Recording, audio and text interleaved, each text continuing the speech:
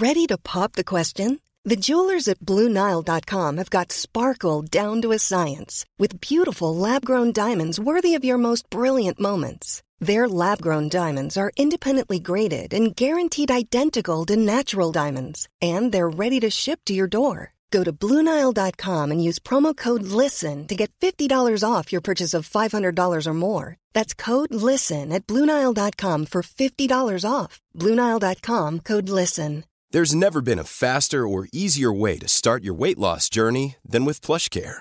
PlushCare accepts most insurance plans and gives you online access to board-certified physicians who can prescribe FDA-approved weight loss medications like Wegovy and Zepbound for those who qualify. Take charge of your health and speak with a board-certified physician about a weight loss plan that's right for you. Get started today at plushcare.com/weight loss. That's plushcare.com/weight loss. plushcare.com/weight loss.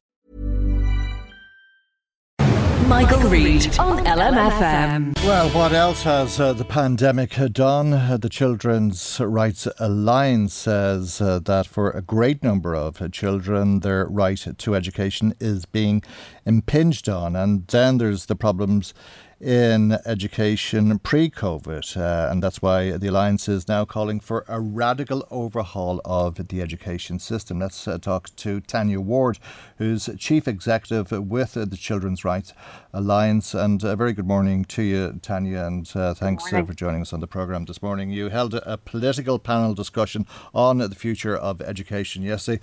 I'm sure you heard many thoughts and ideas, and it was a very big subject, if ever there was, because you're talking about education from 0 to 18 years. That's right. I mean, it was a great opportunity, to be honest, to bring together all the education spokespersons in the Oireachtas together to really look at where we're going in education. Because, look, we've just been through the mill when it comes to COVID. You know, our schools have been closed. It's the first time that that's happened globally in a very long time. And it's had a massive effect on children, particularly children with disabilities, traveller children, maybe families struggling on lower incomes, or parents that might be struggling at home. And at the same time, I think, you know, the government did the right thing by prioritising the reopening of schools after COVID over all other sectors. And obviously, other sectors are paying the price in terms of jobs. So if you look at the hospitality sector, for example.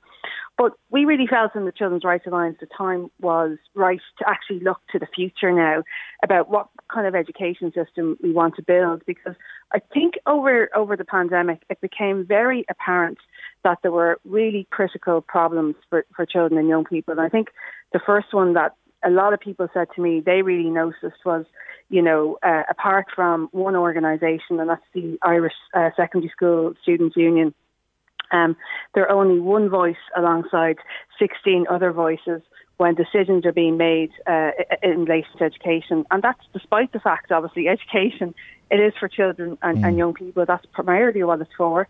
They spend 6 to 7, sometimes 8 hours a day in school. But yes, they, you know, decisions aren't always made in their best interest. And that's just expand on that a bit, Tanya, because I mean, in one sense, that sounds a bit odd that they should be given a greater voice, because they're there to learn, despite being there for all those hours. The purpose is that they learn and that they're taught. So, what contribution do you want them to bring to that scenario? Yeah, but I mean, what big decisions are, you know, if you're providing a service for someone, in any other area, you know, if you're designing a health services, you'd really be consulting with your consumers to make sure what you're providing is in line with their needs and in their interests. And children actually have a very specific right to be consulted on decisions that are affecting them. And actually, if you do consult them, often you get the right answer from them, or you get a very good answer. Because I remember when we did a consultation, we were doing a report for the UN, and we would have all the teachers' unions and all the big the principals' representative groups, etc., in our membership, and they gave us great recommendations on where we need to go in education. But when we talked to children and asked them what they wanted to see happen, they raised the quality of teaching as their issue they wanted addressed. And so they do have a different take on the world and a different perspective. And when they're asked about it, to be honest, and they've done the kind of consultations with young people in school, you find that they arrive in school in first year, they're very motivated. and they're very engaged. And throughout their kind of school education, as they get older and a bit more mature, and they kind of realise that they're actually not, their views aren't valued in the same way, it can affect their motivation and education and make them very despondent when they get to 5th and 6th years. Now, some schools get this right. It's not all schools. But we also need to look at it's not just schools, it's also when big decisions are made at the table for children and young people. Like it was really stark, I think, in January when the Minister wanted to get schools open for children in special schools because she knew that they were going to pay a very high price if they didn't reopen. And we knew that because the parents were just telling us about the huge change in children with special needs last year. I remember I had one parent contact me to say, you know, her child had been in special school since the age of 4. And with the school closures, he was 12 and he'd actually started being violent for the first time ever. And she was really struggling and it was killing her to see it because she knew he was really unhappy and very disturbed that his everyday life had changed. And I suppose it was really striking back in January. And obviously it's a very difficult scenario, but the Minister wants to make the right decision and the best decision for children and young people, but that wasn't possible to implement. Yeah. And that's something I think we need to ask because north of the border, Northern Ireland and the rest of the UK, they were able to open schools, special schools for vulnerable children and children with special needs. So there's something there that we need to crack if we're going to have, you know, an education system that delivers for all children and young people in the country. As you say, the education spokespeople from the various political parties across the board, government parties represented as well as opposition and so on. Do you think it's right to say that everybody can agree what the problems are, but it's very difficult to find a consensus on the solutions? Yeah, I mean, that was what was really striking, actually, listening to different political parties. I mean, there was huge levels of agreement on what the problems are. And to be honest, there is a real interest in doing the right thing among everyone, among all stakeholders. I mean, that always shines through. But it's very complex to do anything within the education system because there's so many actors when big decisions are being made. And we don't actually have a state education system in the way other countries do, actually, to be honest, because, you know, the Department of Education provides the money and the curriculum and pays the salaries, but we actually allow schools to do a huge amount themselves and decide a huge amount themselves. So that was coming through from some of the Oireachtas members. They were saying, look, it's very hard to change anything in Ireland because, you know, the department doesn't make decisions on some of the critical things that are really important for children and young people. And maybe that needs to be looked at in a future model. But, like, if you look at some perennial issues like stress and the Leaving Cert, every time I meet teenagers and they come in and they present to us and they present at different kind of government forums, the big thing they're raising is stress and the Leaving Cert, and they describe their experience, and of course it's the same as mine 25 years later. It's the same as the one I had, and it's, you know, you want to create milestones for young people when they're developing, but what we're seeing in the Leaving Cert is enormous stress, and it's not helping children and young people develop educationally. But yes, reform of the Leaving Certificate has been extremely slow, and why is that? And they're the kind of perennial questions that we have to address if we're looking to the future. But it's to reform the state exams that it's not a case of abolishing state exams. We need some sort of exit from second level education and a test to see where people may be suited from there on.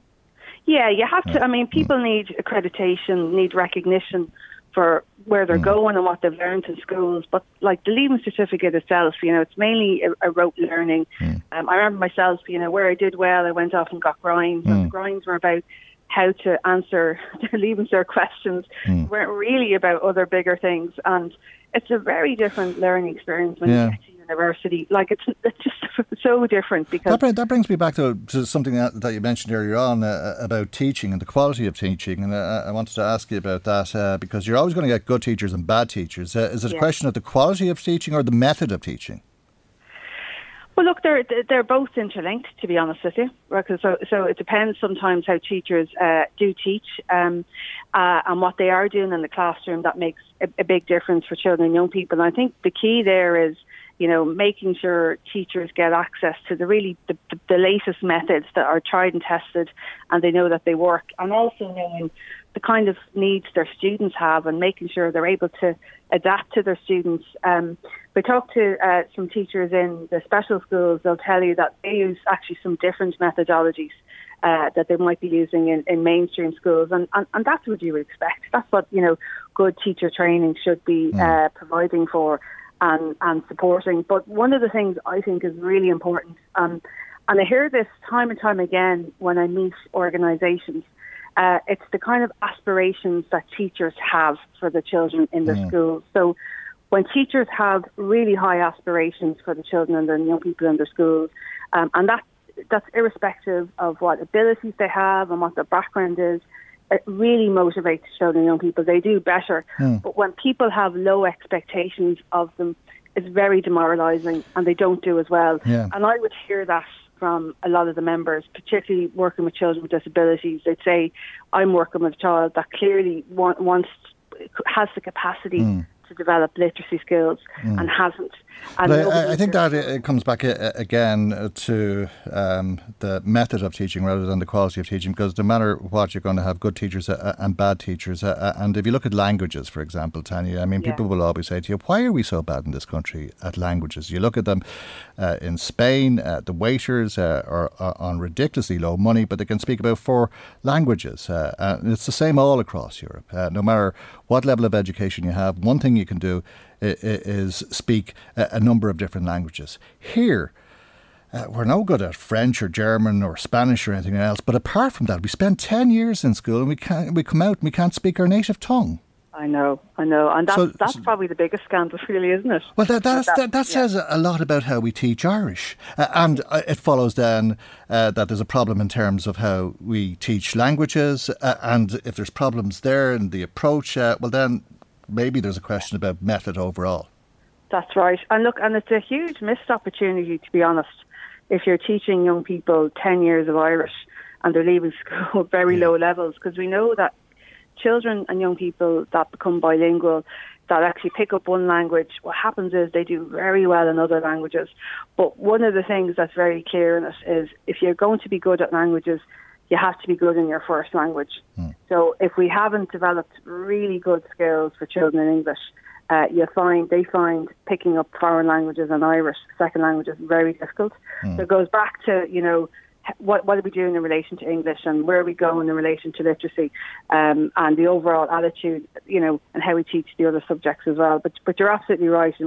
It's not acceptable children are leaving school without very little Irish, and I think it goes back to how we're teaching it, but also the exam system, not necessarily developing young people's language skills.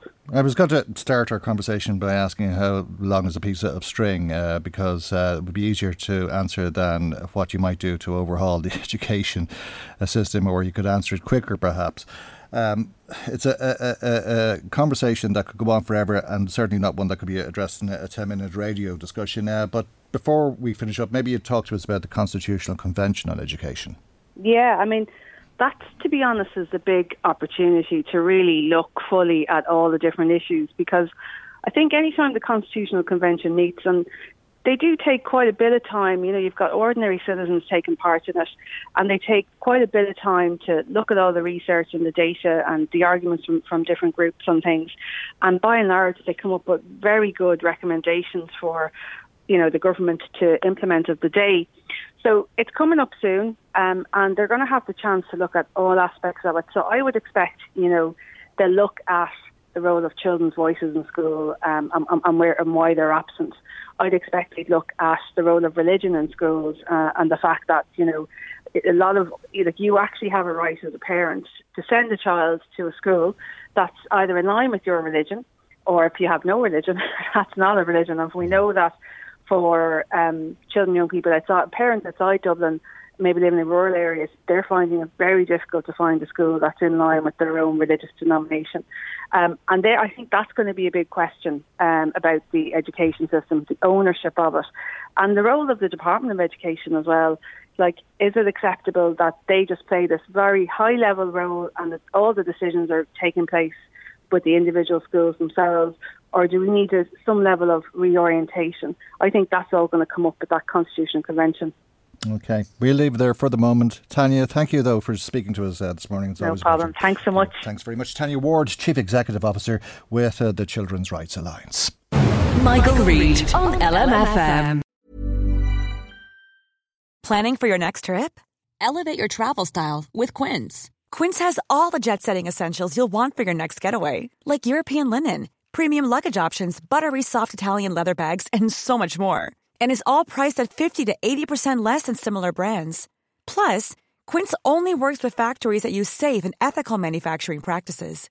Pack your bags with high-quality essentials you'll be wearing for vacations to come with Quince. Go to quince.com/pack for free shipping and 365-day returns. The secret to visibly firmer, summer-ready skin is here. Osea's #1 best-selling Undaria Algae Body Oil. Clinically proven to instantly improve skin elasticity and transform dull, dry skin to silky, soft, and unbelievably glowing. Rich yet never greasy, Undaria Algae Body Oil is formulated with sustainably sourced seaweed to help replenish the skin's moisture barrier and 7 nourishing active botanical oils for results you can see and feel all over. The best part? Its signature scent. A blend of freshly squeezed grapefruit, cypress, and mango mandarin transports you to sun-kissed summer days. This all-natural scent is unforgettable.